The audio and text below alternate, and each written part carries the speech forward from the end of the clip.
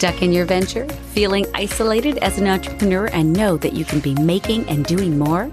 Whether you're a Nooks and Cranny entrepreneur or full on, this podcast offers quick, actionable tips and tricks for new and emerging entrepreneurs to move your business venture forward and make more dollars out of cents. Guided Success for Entrepreneurs with your host, Sheila T. Welcome to Guided Success for Entrepreneurs with Sheila T. Last week, we talked diagnosing and delegating in your business and why it's sometimes the harder thing to do.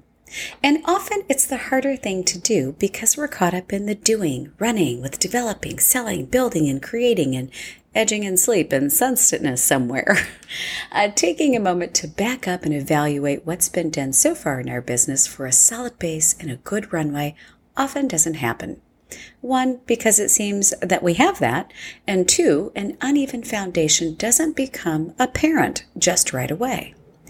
Just as if you were building a house, perhaps you had the expertise or hired the expertise, but everyone was doing their best and not necessarily an expert in the space, meaning perhaps it's the first time building a house. The finished move-in ready product may look wonderful and things function pretty well. However, the first big rainstorm that comes along erodes away the edges of the house. Then a huge windstorm comes through and shakes the rafters and walls, and cracks start to surface. And perhaps a haboob comes along and the entire house falls to pieces. I know, it seems silly because you're thinking, I would never build a home without having experts in the field that have been doing it for years beyond that project. Yet we do this in business all the time.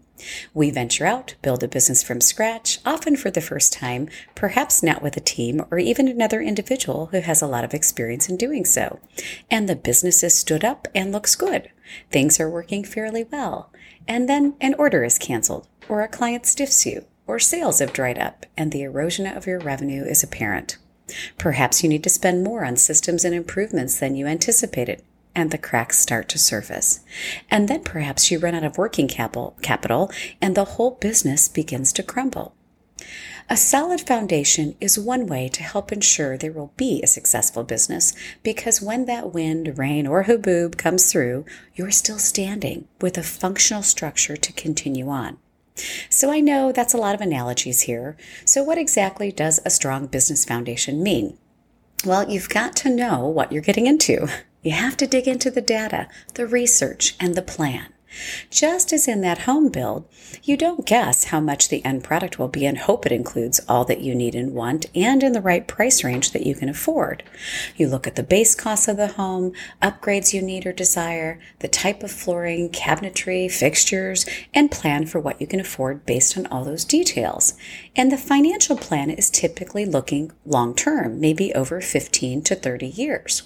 This isn't typically a 1 or 2 year commitment for most. The same goes for your business. You've got to begin with what it's going to cost you to run, sort of that base. Specifically, what equipment will you need or want? How much inventory will you need or not? How much money will be dedicated to advertising and marketing? How much money will you need for taxes, licensing, etc., all based on the type of business you are creating.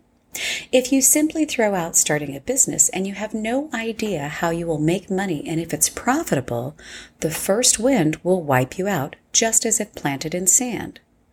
The good news is you can remedy an unstable business foundation. In fact, far easier than remedying an unstable home foundation. You have to be open to ideas, innovation, and doing the research and evaluating the data. This is a different process than simply looking at a P&L or a pro forma. There's a bit more to it. Just like building a house foundation is not just lumber and concrete materials, there's a bit more to it. A quick test for what kind of foundation you may have is to ask yourself a few defining questions. If one client or customer leaves, does it impact more than 50% of your revenue? If the answer here is yes, or even more than 50%, you likely have a soft foundation. Another question, if my pipeline is interrupted for whatever reason for 3 or more months, can I still operate successfully? If no is the answer here, there's room for improvement as there may be a few cracks in the foundation. And then, do you know exactly what it costs to run your business profitably every single month to the dollar? If your honest answer here is no, this is your biggest sign of an unstable foundation that is likely unable to weather any kind of storm. And this is the part of the work, a big part of the work that I do with my clients, is ensuring a strong foundation for sustainable business.